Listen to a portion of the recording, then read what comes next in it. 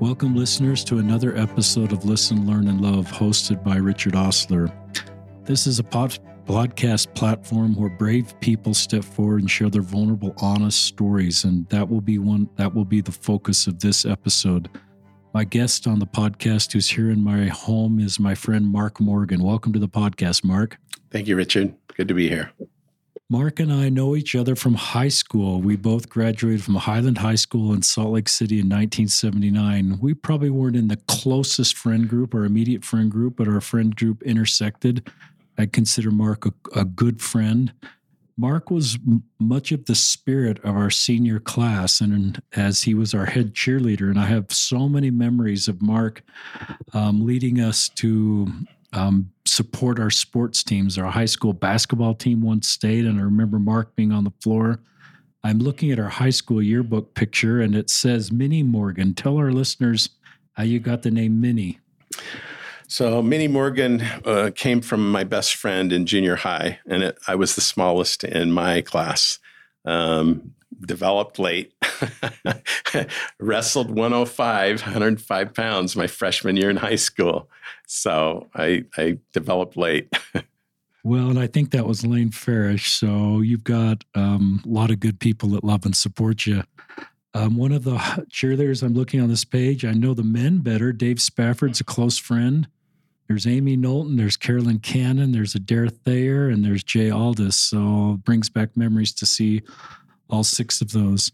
Mark is going to share his journey with addiction that led to divorce, heartbreak, disappointments. 21 years ago, he was at rock bottom, and he's in a good place now. And he, on his June 8th Facebook post, which I'll read in just a second, just shared a little bit of his story. Our hope is this podcast will help you if you're working through addiction, if you're trying to help somebody that just feels no hope, that Mark's story will help you. So let me read this. I'm sometimes not a very good reader, but I'll do my best. This is dated June 8th, 2022, and I'll link to it in the show notes. 21 years ago today, my life was at rock bottom. Arrested for the second time with a whopping 62 cents to my name and homeless. Wow. Estrangement and despair come to mind. Divorce, heartbreak, disappointments, and darkness all seem relevant back then. Today, I'm a person in long-term recovery. What that means today is I have changed my life. No more drugs and alcohol with an exclamation point. No more bad behaving. I get to suit up and show up and make better choices. I'm grateful today for my marriage, family, friends, courts, institutions, and careers that have guided me out of the fog. Sorry, listeners, I get emotional with Mark's courage to write this post. Grateful to loving parents that have passed on. I have so much great gratitude for loving children, family, brothers, Steve, Mike, Brett, have been brothers in compassion and encouragement. I am blessed with extended family that never gave up on me. I will honor my wonderful companions and friends, Jamie and Curtis. You both never gave up on me. I'm grateful for lessons of adversity and resilience in the form of homelessness, jail, drug court, divorce, bankruptcy, unemployment, enmeshment with alcohol and drugs. Thank you, Judge Fuchs. Thank you to my early recovery experience with drug court, meetings, and rebuilds. I have been fortunate over the year to form strong friendships at work in the recovery field. Thank you, Discovery House family, Cold Creek, USARA family, and Valley Behavioral Health for believing in me again. Thank you for giving me a chance to pay it forward and labor in this important life work. I love working in this important field. Thank you to my ex-wives for valuable lessons and experience taught to me in life. It has taken me a while to process the whys and the wherefores. Thank you to my kids, Zach, Jenny, and Megan. You have stood by me through so much loss and pain. You've helped me get back up off the ground in life, brush off the dust, and try again. I am blessed with so many wonderful grandchildren. Thank you to my stepchildren for embracing me. I also owe so much love and support to my dearest friends, Michelle and Chris Moyes. You and your family are my family. Thank you to my loving wife, Brooke. You are the love of my life. You inspire me to be a better person every day. I'm grateful for your kids, Monette and Roman, if I said that right. I am inspired in my recovery to be better every day in life. Thank you, God. You've never left me. I felt the inspiration every day to look up and reach out to those in need. So most of my guest listeners reach out to me and share their story, but once in a while I see a post like that from a good friend and I think, wow, that's a public Facebook post. There's no shame, and this guy's in a really good spot and can tell his story that hopefully lift others, and that's one of the greatest gifts you can do is to help others. So I'll just turn it over to you, Mark, to start wherever you want to start. Thank you. It's a pretty good summary of kind of what's happened. It doesn't do justice to some of the early years of being, kind of excited, having fun, experimenting, those high school years where you're invincible. I think what I learned through those high school years, I had a great group of friends, very creative, fun-loving. I chose to ignite the genetics of addiction. I chose to drink at a fairly early age at 14. I chose to smoke marijuana at age 14. And the odyssey begins. All through high school, I struggled. And I don't know that I didn't realize it was really a struggle until graduation came. And the time to quit came. And then I knew I couldn't do it. I was hooked and didn't know back then the genetic ramifications of addiction. Had two grandfathers that were full-blown alcoholics, skipped my parents. Of my older three brothers, I'm the one that ignited it. And there you go. You've got the makings of addiction. You got the makings of fun that's now going south. And you got the makings of someone that has to use to go to work. They have to use to go to class. They have to use to just function. And you become enslaved. And I think the world of those friends, and ironically, they're both living great lives today. And I miss them. I've lost one of them because of drugs and alcohol. I truly miss that relationship. But I know that person loves me. I know he cares about me. And that's the damage of drugs and alcohol, is sometimes there's irreparable damage. Sometimes we don't catch it in time. We don't see that window of opportunity to save the marriage. We don't see the ramifications of the ripple effect of addiction. And they used to say that addiction directly affects 7 people in your life. And we're in Utah with big families, so I always round up to about 21 people that I counted that I really impacted because of my addiction. And back in those days, I was somewhat active in the church, but feeling some guilt and shame, not really attending priesthood and Sunday school and all those meetings. I remember going in to talk to a bishop, and he was a family bishop, very close friends of the family. And I just wanted to talk to someone. I needed connection. I didn't want to go in for any other reason. And about 3 hours later, I came out feeling hope, And his comment, and this was back in 1980, was, we need to get you out of town. We need to get you away from some of these influences. And what do you think about a mission? And so my parents were in awe. My girlfriend at the time was in awe that I was even planning on a mission. And I got my call So this meeting with the bishop happened in January, and I was on a plane to Italy in July.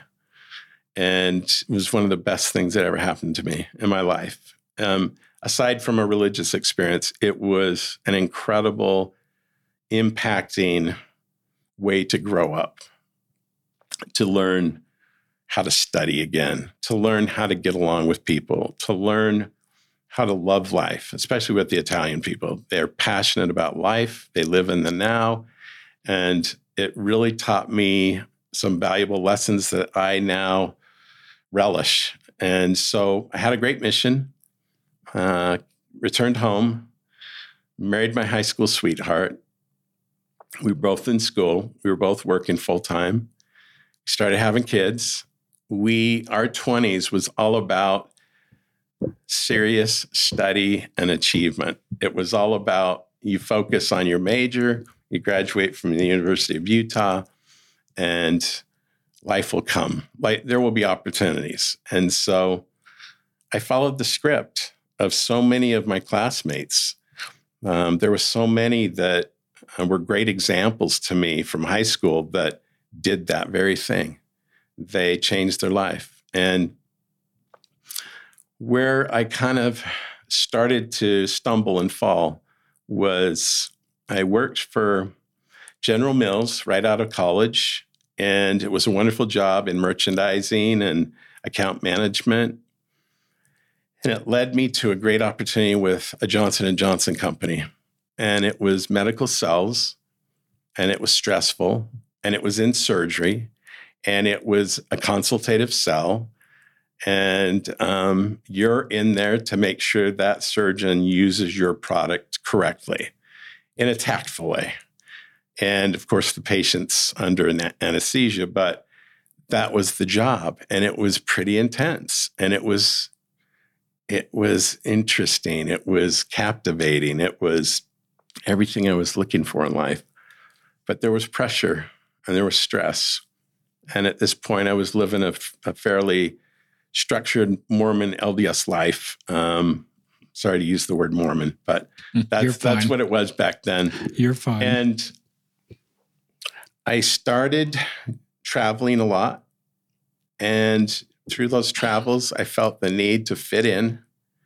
Even though I didn't really have that problem in high school, I felt appreciated and validated and recognized. I just had this underlying need to fit in. And I started social drinking again. And it would happen twice a year, happened for a few years. I was open and honest. And it started to splinter pieces of our marriage. And it splintered pieces of our marriage not because of her doing. It was my doing. It was the secrecy. It was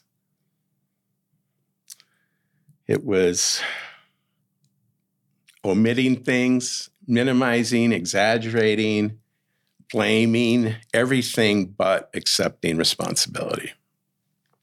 And I pulled it off for quite a while. And towards the end, I was reintroduced to marijuana, the old go-to from high school, and the rest was history. It took me to other drugs, hard drugs, cocaine, crystal meth. And within 8 months, I was hooked. And I had a wonderful job. I had a wonderful career. I had a wonderful family, the white picket fence, married almost 17 years, and I was hooked. And the big problem was I avoided interventions. I was clever. I was on to my brothers. I was on to my parents. I was on to people that wanted to get me to treatment. And I just didn't think I had that big of a problem. And I was in denial. And back in those days, when you come clean and you're transparent and the neighborhood finds out, it's one of the most devastating things that happens. Embarrassment sets in, shame, guilt, all the things that take us away from a godly relationship. And what I learned was embarrassment cannot be our bottom. It's not enough. Our bottom really is much different. And when I went to Highland Ridge, I had this gifted therapist that was my therapist, and he really helped me change my life. He uncovered some trauma that happened at age 13. And he started to unveil some of the possible reasons I probably got hooked, not to mention the genetic component. But I was traumatized, was involved in a home invasion. My father worked in a grocery store, was a manager. And bottom line, they came into our house. They shot my dad. They terrorized us for about 4 hours. They threatened our lives. We made it through the night. We survived. I got a strong testimony that God lives. I survived that night. So I'll never forget that. And I just hated those people that did that to us. I hated them for what they were about. I hated them for their drug addiction of heroin and for coming down off their heroin, and to find out that everything they received that night, from ransacking our house to taking lots of money from a Safeway store safe, was sold for drugs, was fenced for drugs. And I just vowed that I would never go that direction. I would just never do that to that extent. And so that story comes full circle as we get older and older. And divorce, of course, set in. She was there trying to do relationship counseling. My therapist was there to help us make it work. I was incapable. I was almost like in a fog. I didn't realize what was really at stake until 2 years later. Hence the problems of drugs and alcohol on our brain chemistry. I just wasn't ready. And the window of opportunity came and it went. And she did everything the right way. She battened down the hatches. She took care of the kids. She was honorable. She was a dear friend, but she wanted nothing to do with me. And it was tragic. It was probably the first heart I really broke because of drugs and alcohol. And I just never I never viewed myself as a heartbreaker. I just wasn't raised that way. But later on, there's lots of things that happened to where I just got tarnished and I got bitter and I got hooked, even worse, and sucked into that life where it wasn't even about joy or happiness anymore. It was about getting what you needed and doing it at all costs and committing crime. And some of that crime happened to my own family, unfortunately. So what I learned from this counselor, this therapist, was he did his best. He did everything the right way. He really worked with us on marriage counseling. I had secrets. I was still not ready to work on life. I was still in shame mode. I still didn't feel worthy to even be with her. And the rest is history. So once I was divorced, I still moved on with my family, loving brothers and their kids. And I know there were lots of prayers offered on my behalf during those years. Lots of entries on prayer rolls for Mark Morgan. And I didn't understand that until way late, and I didn't understand that ripple effect of how much it impacted people. I slowly, you in life, you look at your key ring and you look at that first car and you got that key to that first car, and you look at, being 17 and having a key to the house, and those are keys of responsibility. And of course you get keys to the priesthood. you get, later on in a marriage, you get a key, hopefully, to a safety deposit box that's got the silver in it. You got a key to a business that you've been entrusted with. Keys had a lot of meaning to me. And what I noticed in those years of using, I watched every key come off that ring.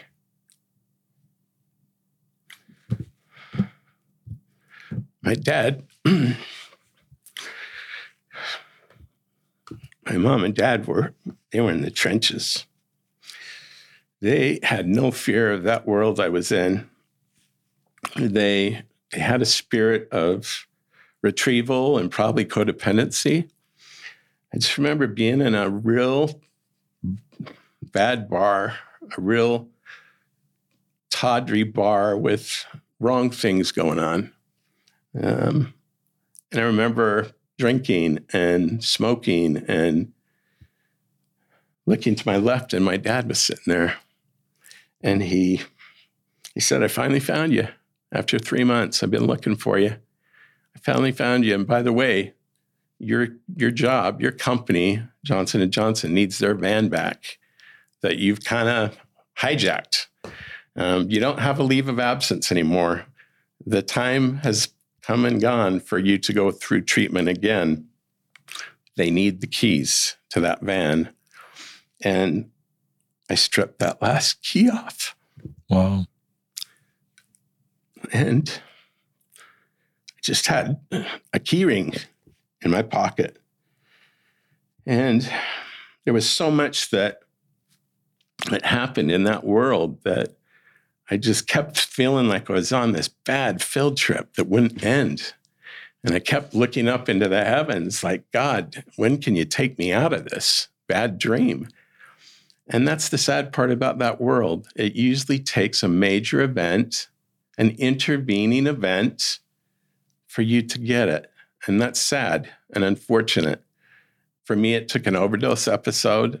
One night I woke up in the ER, and it had been a year after I'd left that job and I was out using, and woke up to a doctor that was asking me what happened. And he was a doctor I'd called on in my surgery days. He was a doctor that recognized me and was aghast at what had happened. And he just asked simply, "What happened to you?" And I said, "I got hooked. I got hooked and I don't know how to get out." And so lots of memorable moments in that world of survival, and didn't ever lose the love of family, didn't ever lose the love of relatives. I remember one scene where my brothers were helping my ex-wife rid the house of some of my stuff. Stuff that was just, she was tired of. She had moved on, changed the locks, had a different life, and Mark's stuff still in the basement. So let's call the brothers over. Rented a big dumpster. I remember going there to visit, and I saw this dumpster, and I saw all my stuff getting dumped into this dumpster. And the first thing I did was I jumped in the dumpster, and I recognized my brother Steve bringing out a load, and I said, "No, you can't do this." And I just remember him saying, "You got to get this out of here. You think you hit the pause button. Life goes on for all of us. And even though you thought you hit the pause button, you didn't. Time still, goes ahead." And so it was pivotal. And I remember going into what I assumed was still my garage, because it was once my house. Even though I didn't have keys to get in, I knew the doggy door and I knew how to jump over the fence. And by gosh, some of those power tools in that garage were mine and had value in a pawn shop. I remember going in and doing that several times. And I remember one time I went to go through the doggy door, and there was a Post-it note on the door. And I don't know if it was Megan or Jenny that wrote this note, but it said, "Daddy, please don't take our stuff. And the real question is, did I go through the door that day? And unfortunately, I went through the door that day. And I've had to work through that. I've had to make amends. And I think for me, what it took was an overdose episode. It took homelessness. It took a second arrest for me to finally realize and have enough time to sober up, to look around and look at all that smoke on that battlefield and to comment to others, oh, what's happened? And to find out that's your smoke, that's your wreckage. And that's recovery sometimes. We don't realize the wreckage we create. And we expect to have so many good things happen to us when we're in early recovery. And what happens to us is divorce proceedings, custody issues, unemployment, the whole host of things. Not to mention, you lose contact with prayer and God, and you become embittered. The meth world is like the aisle of misfit toys. And that's the best way I can describe it.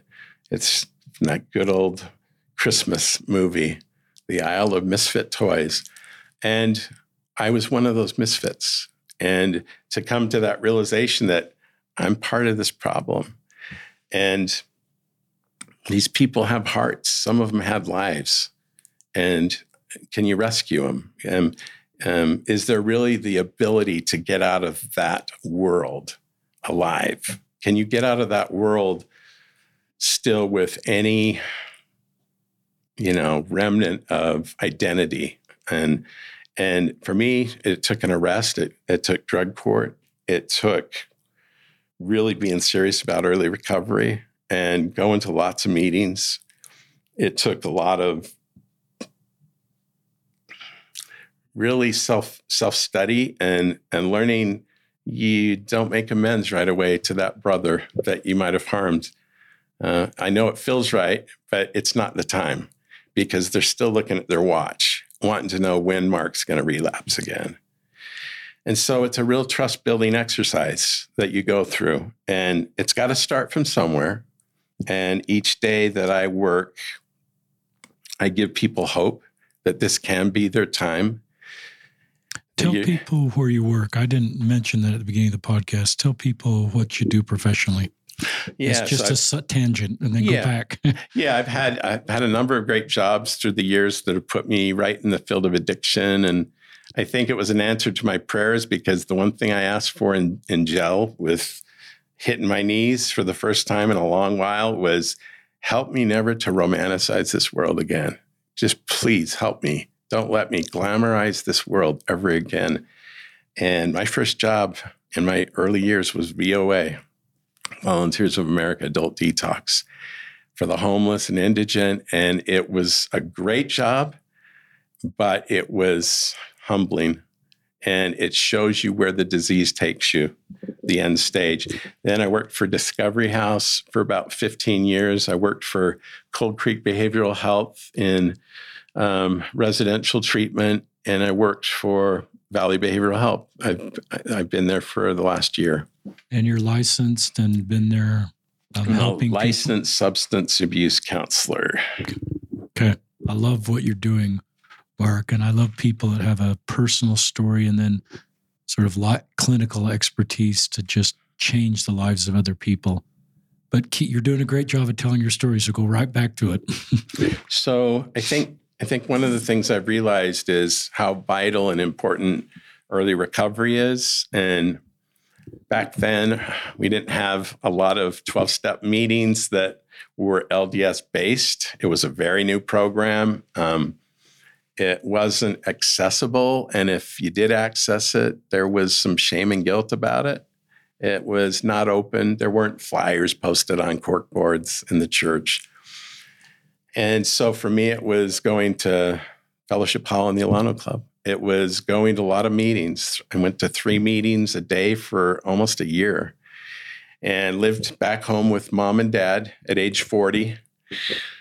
Their son had come home And I just remember one of the days being in the kitchen with my mom. She just spoiled us with food and great meals. She said, what do you want on your sandwich?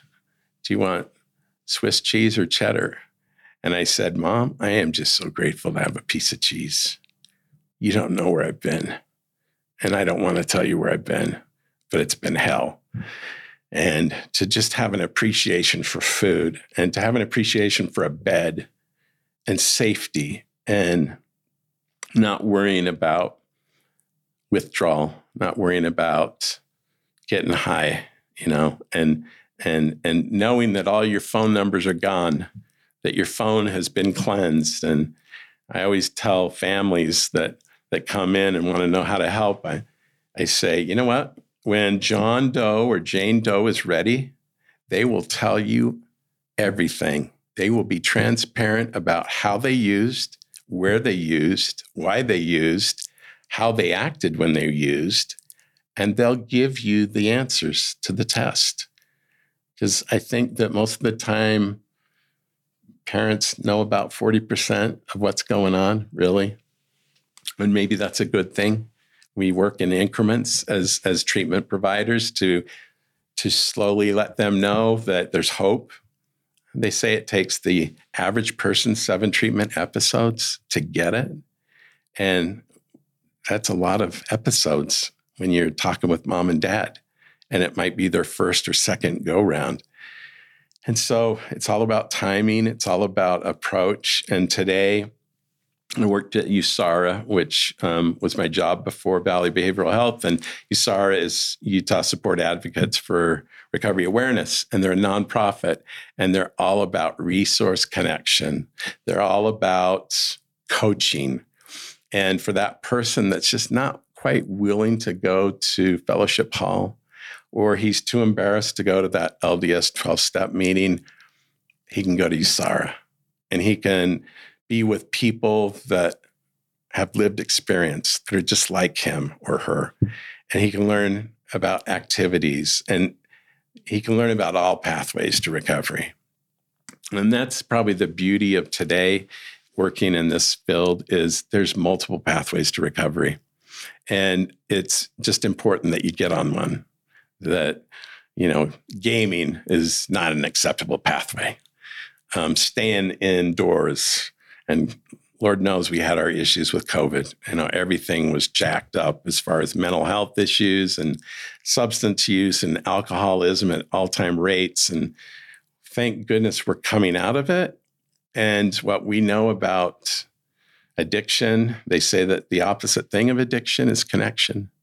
And so what has been near and dear to my heart all those years in that world was truly connection to people that cared, and knowing how to go about mending those fences. And today there's ways to mend those fences. There's easier ways. There's more access today. There's more meetings today. There's more sober activities today. There's sober softball. There's sober volleyball. There's so much for that person to reach out and say, I need help. I don't have this thing figured out, and I don't even know if I need treatment, but will you be a coach? Will you help me get integrated into a SMART meeting that's all cognitive based, has nothing to do with a higher power? Or will you help me with Dharma recovery, which is a Buddhist approach with meditation involvement? There's just so much that's out there. So I've brought that experience with me to Valley Behavioral Health, and I really think that's where the rubber meets the road in this whole battle of addiction. Is we've got to find ways to get that person that's detoxed, that's gone through residential treatment, that's done the outpatient program. We've got to find a way to get them involved in that recovery community. And that wasn't available 20 years ago. It was a real hard road to travel. And so I'm just grateful for that. I'm grateful for the experience of getting to share experience, strength, and hope. I'm grateful that I can give others hope that they can do this. And if I can do it, you can do it. And I will help you. I will grab your hand and help you walk through some of this wreckage.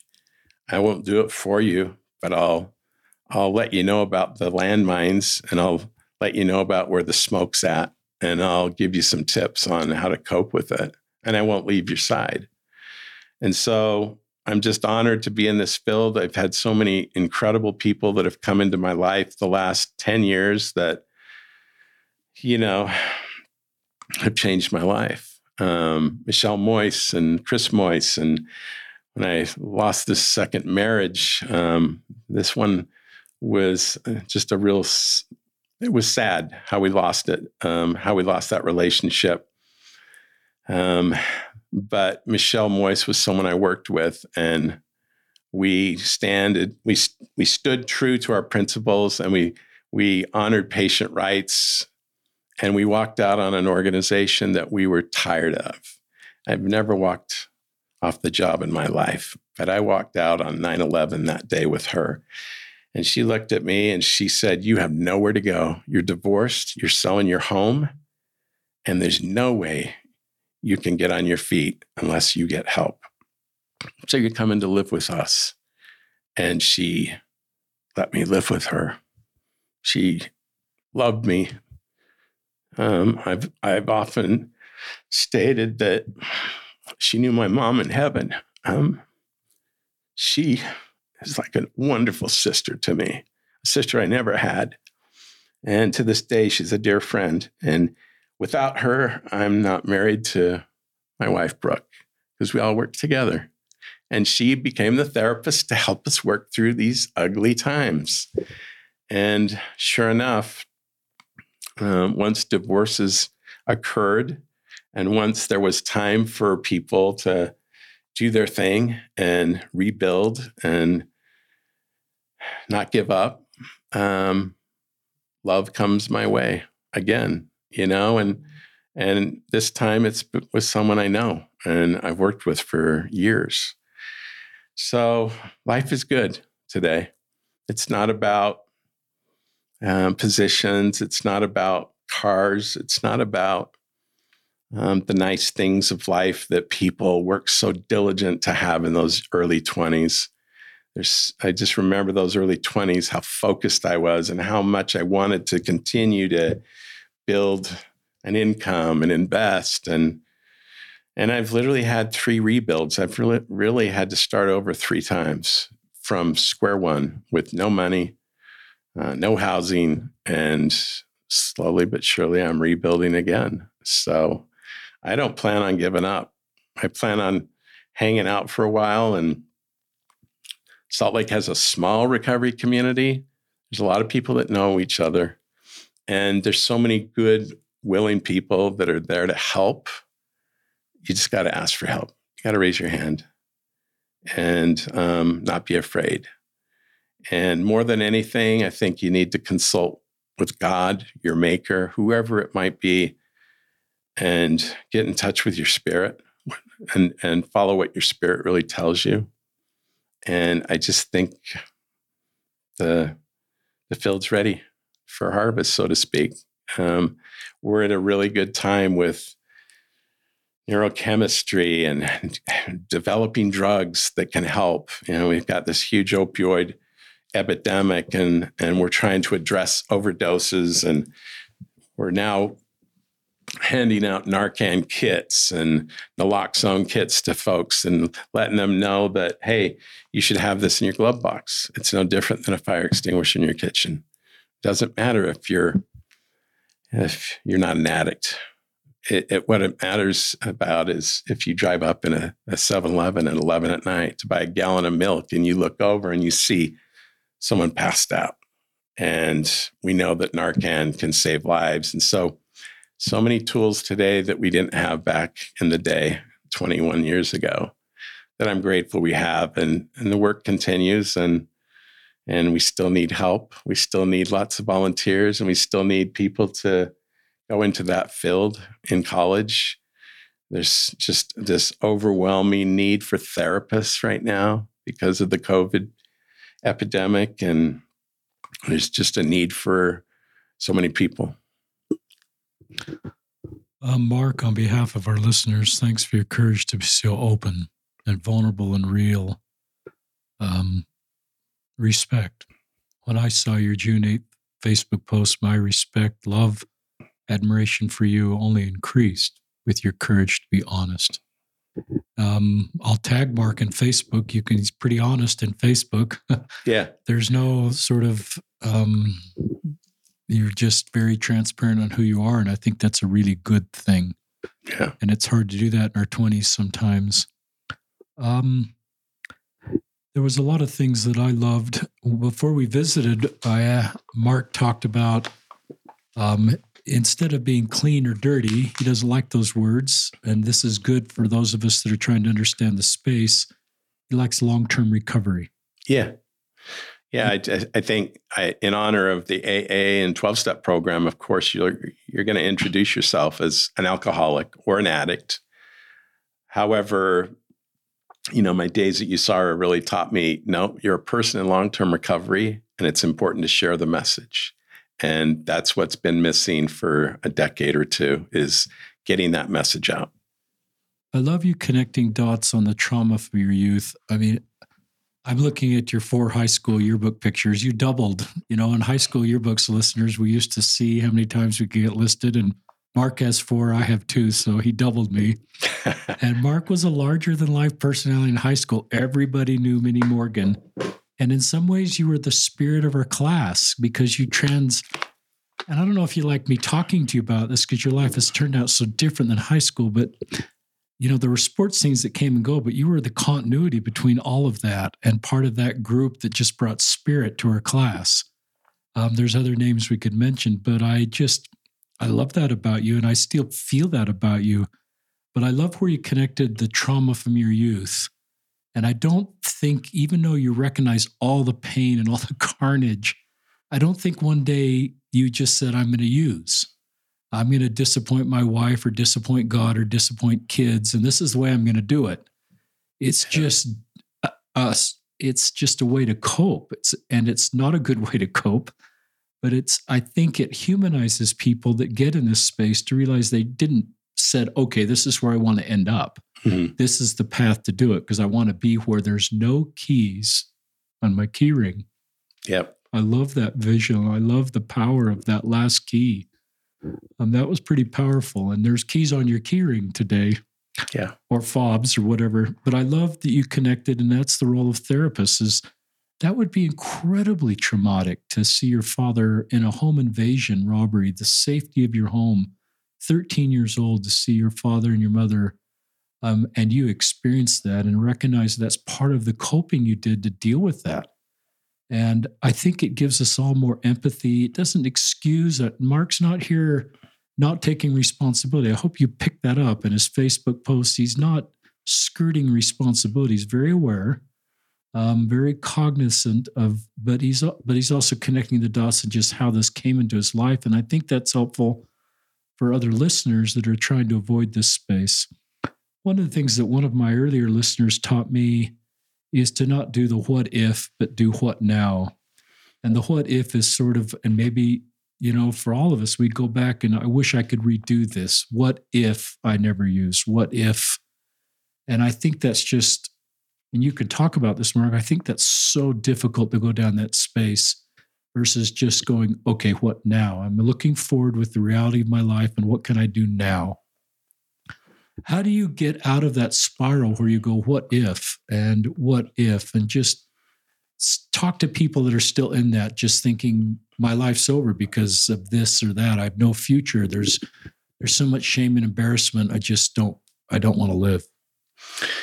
Yeah. I mean, I think it's vital that therapists get called in because we know so much about trauma today that we didn't know 20 years ago. And they're the experts at helping work through trauma and also letting that person know that they're not alone, that you welcome what they're bringing to the table and you teach them about shame and guilt and the difference. And guilt can be a good thing, but shame is toxic.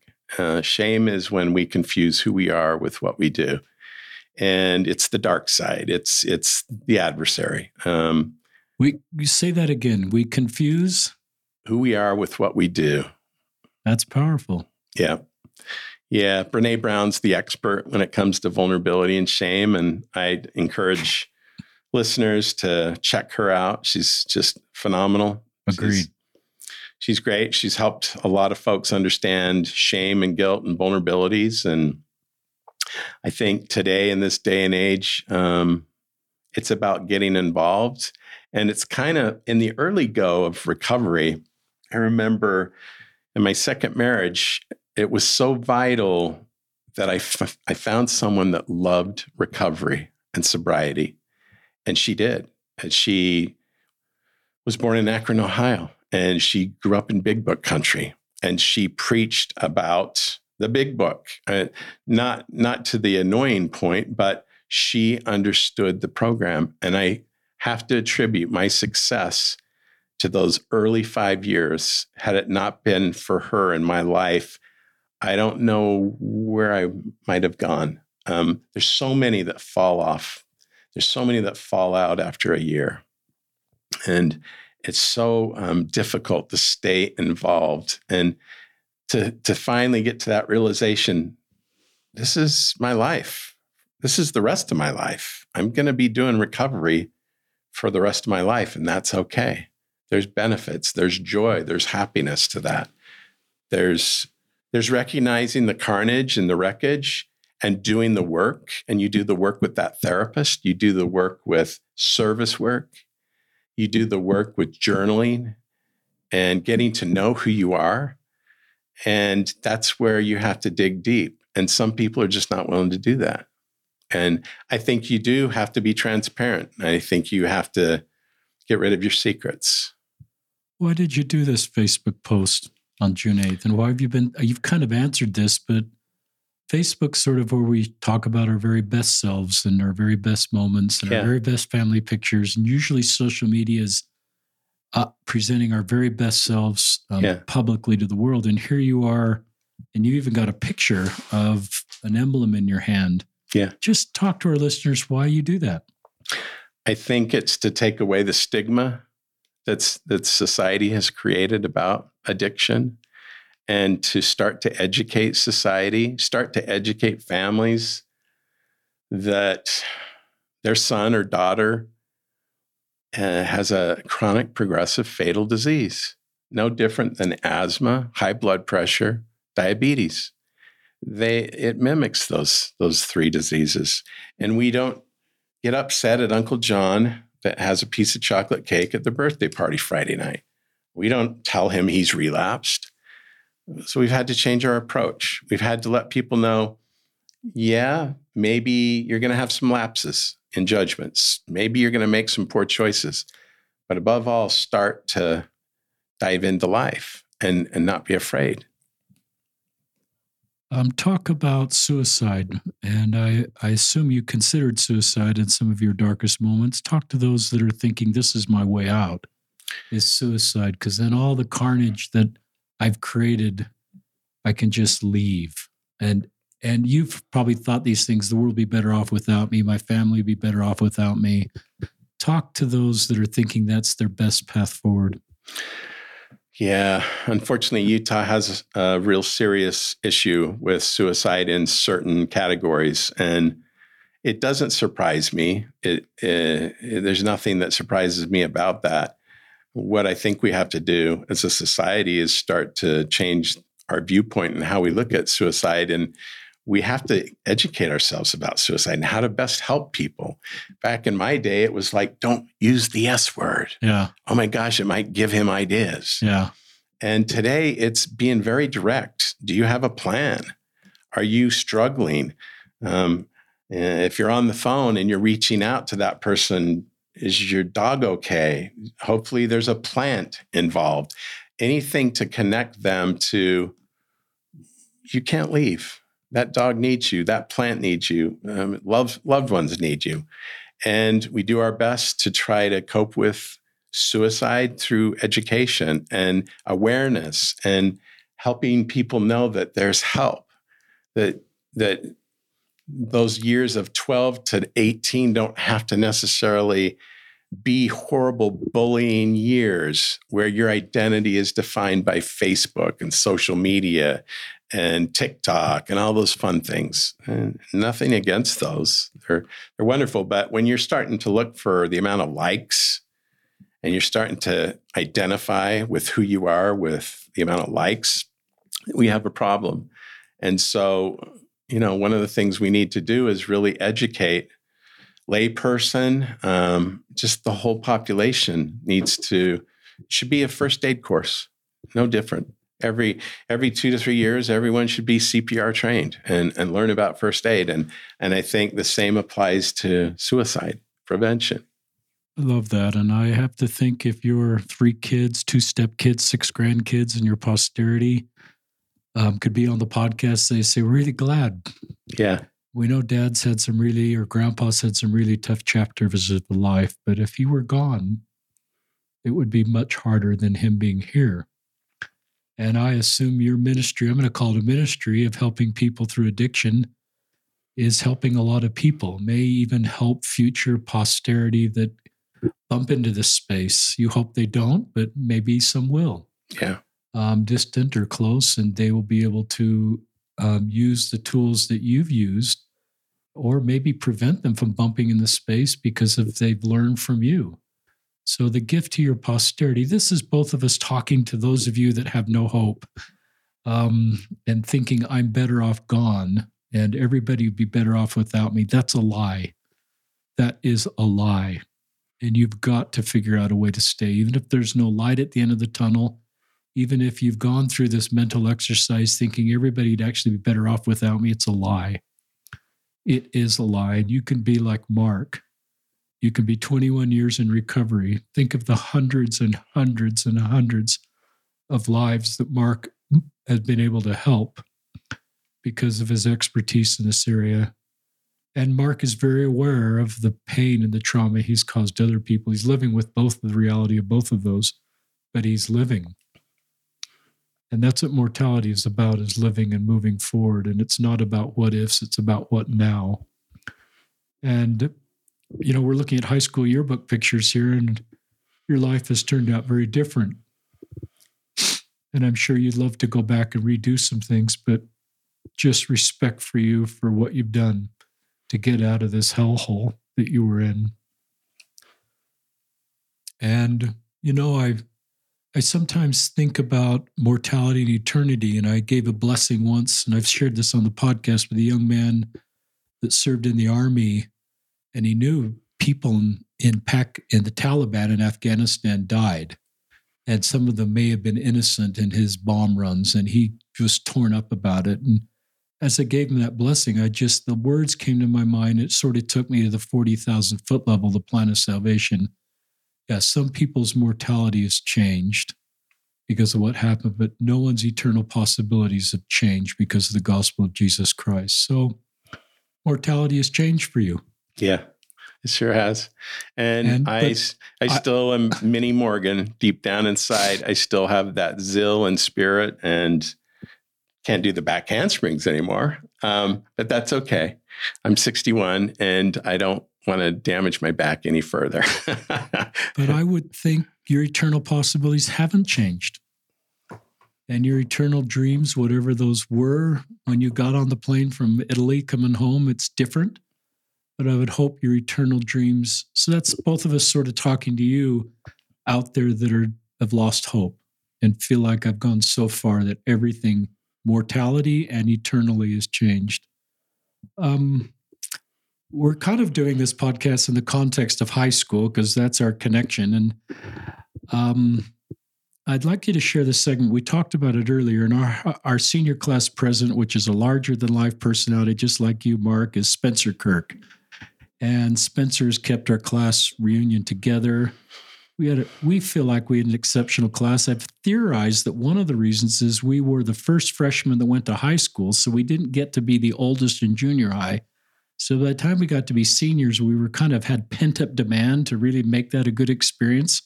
That's my hypothesis. So I think we had a great senior year, and we weren't burned out, and we were very together and unified and accomplished a lot. But I remember being involved with our 30th reunion, and Spencer Kirk, who was our senior class president, couldn't find you. And he kind of got word through the grapevine that you were in, and it sounds like you were in a recovery stage then, but it wasn't a point at your life where you felt comfortable coming to the reunion. And then our 40th reunion, which is a couple of years ago, you were there, and you were a big part of the reunion. Tell our listeners what changed. I think... You talked about shame before we went.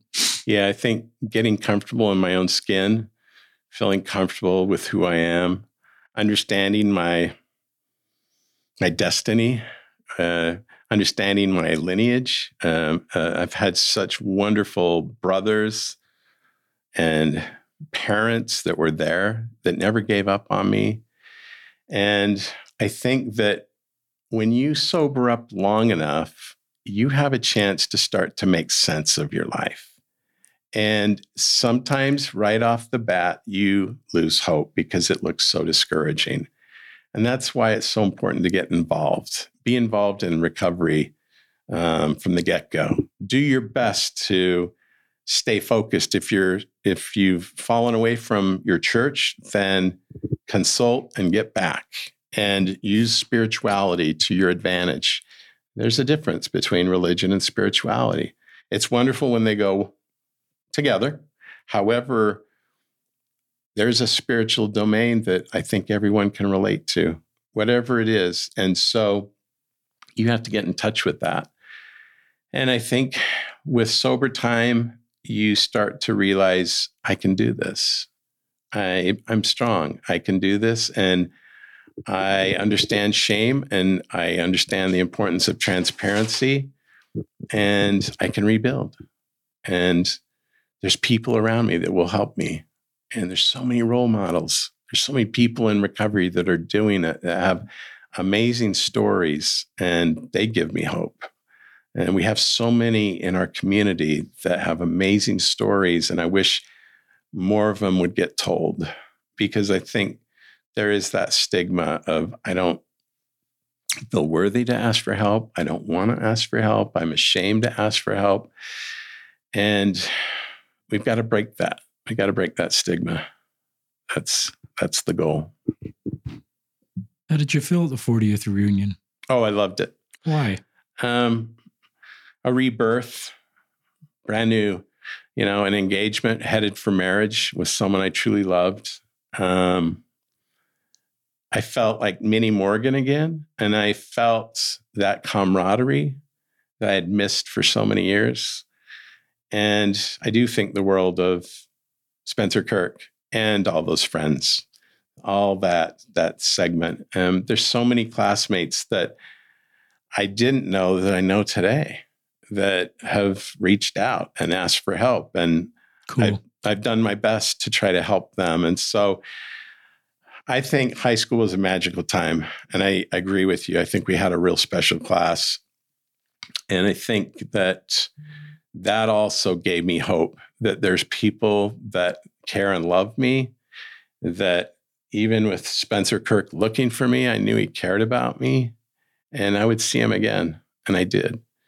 And I just think that now it's about our kids and our grandkids, and trying to be exemplary to them, and trying to make the best of life and live in the now and not dwell so much on the world, because you can turn on the news and you can get really discouraged quickly.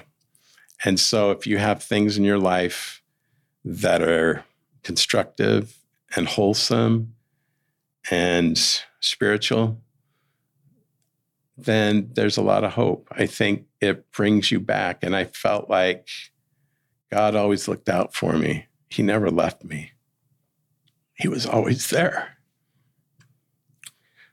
I didn't hit my knees a lot in that world, but I talked to him a lot. And there were times when I didn't really care if a bus hit me.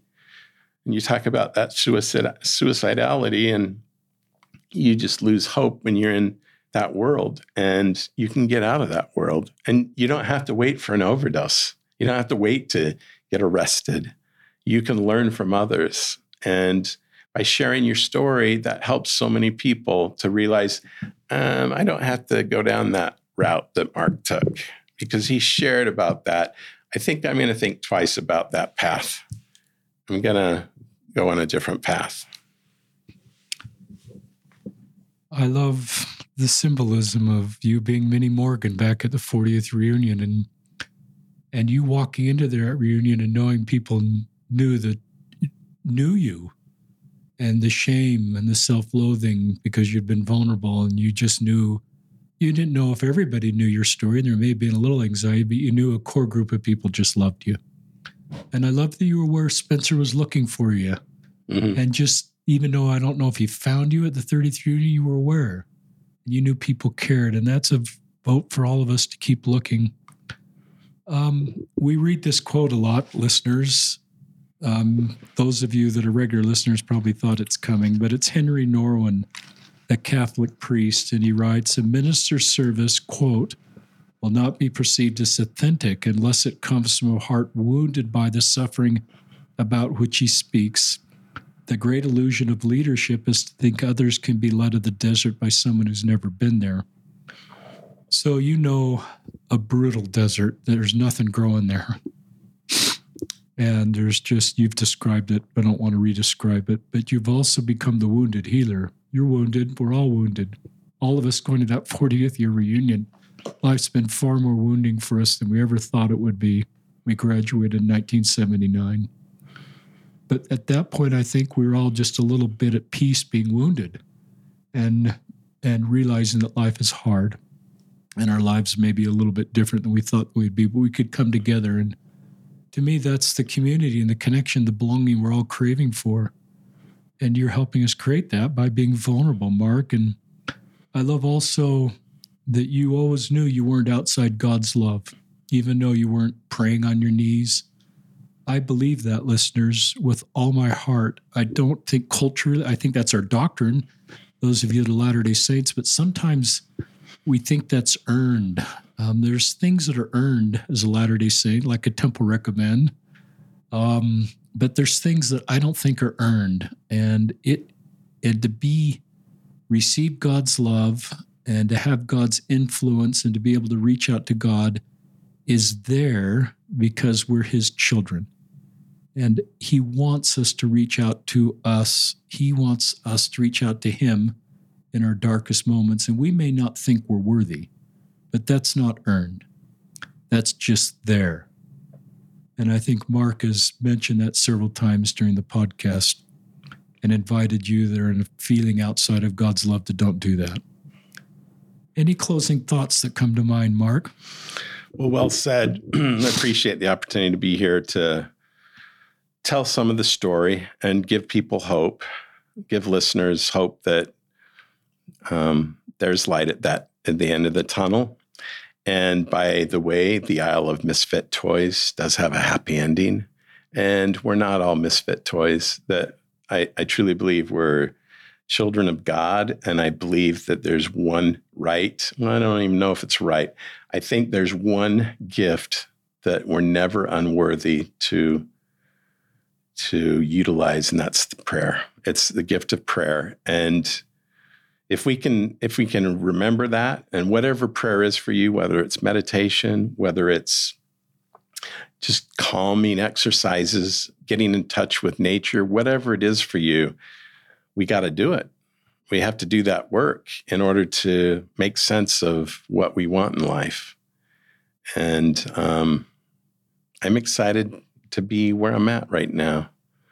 I'm excited for opportunities in the future, and I'm excited to live life the way it should be lived. It's great. Mark Morgan, thank you for coming on the podcast.